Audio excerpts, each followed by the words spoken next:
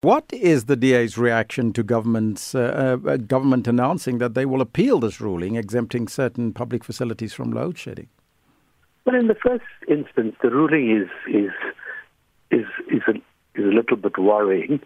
In the second instance, this shows that as a result, what's going to happen is that the courts are simply going to be clogged up with challenges to this ruling because it's impractical. Mm-hmm.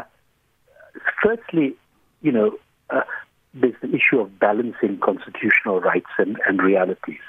And that's a judicial issue which is subject to much judicial and intellectual debate over a long time. I'm not going to get into that. But balancing the rights that are upheld but are unenforceable and impractical, as is, I think, in this case, are a problem because they're issues of cost, scientific and practical issues, and as I said, legal challenges which will now clog up the courts. Now, these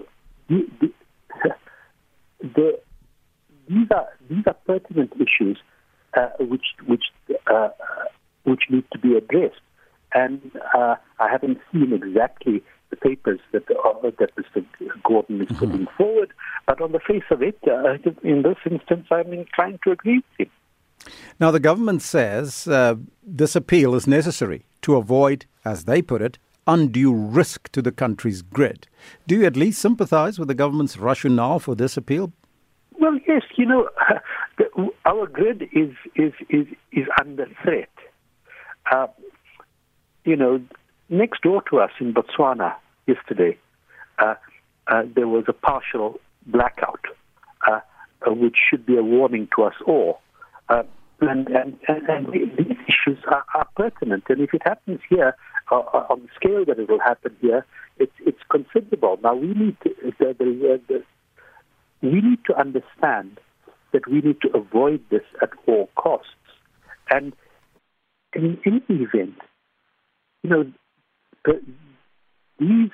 the supply to these particular diverse areas, hospitals, schools, etc., are all hardwired. You can't willy-nilly, you can, it's a massive task, but it's willy-nilly, you can't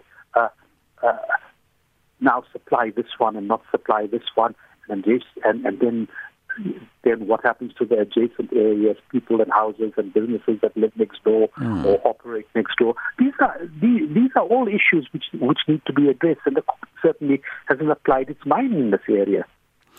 Now, the Democratic Alliance has also questioned Eskom's engineering capacity to fix over 50% in unavailable capacity from coal plants.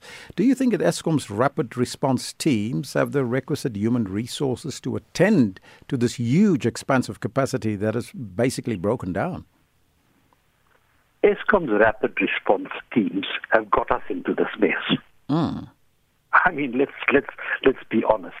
Since everything that Eskom has done over the years, in terms of putting teams in place to fix things as a result, in putting people in place to break things.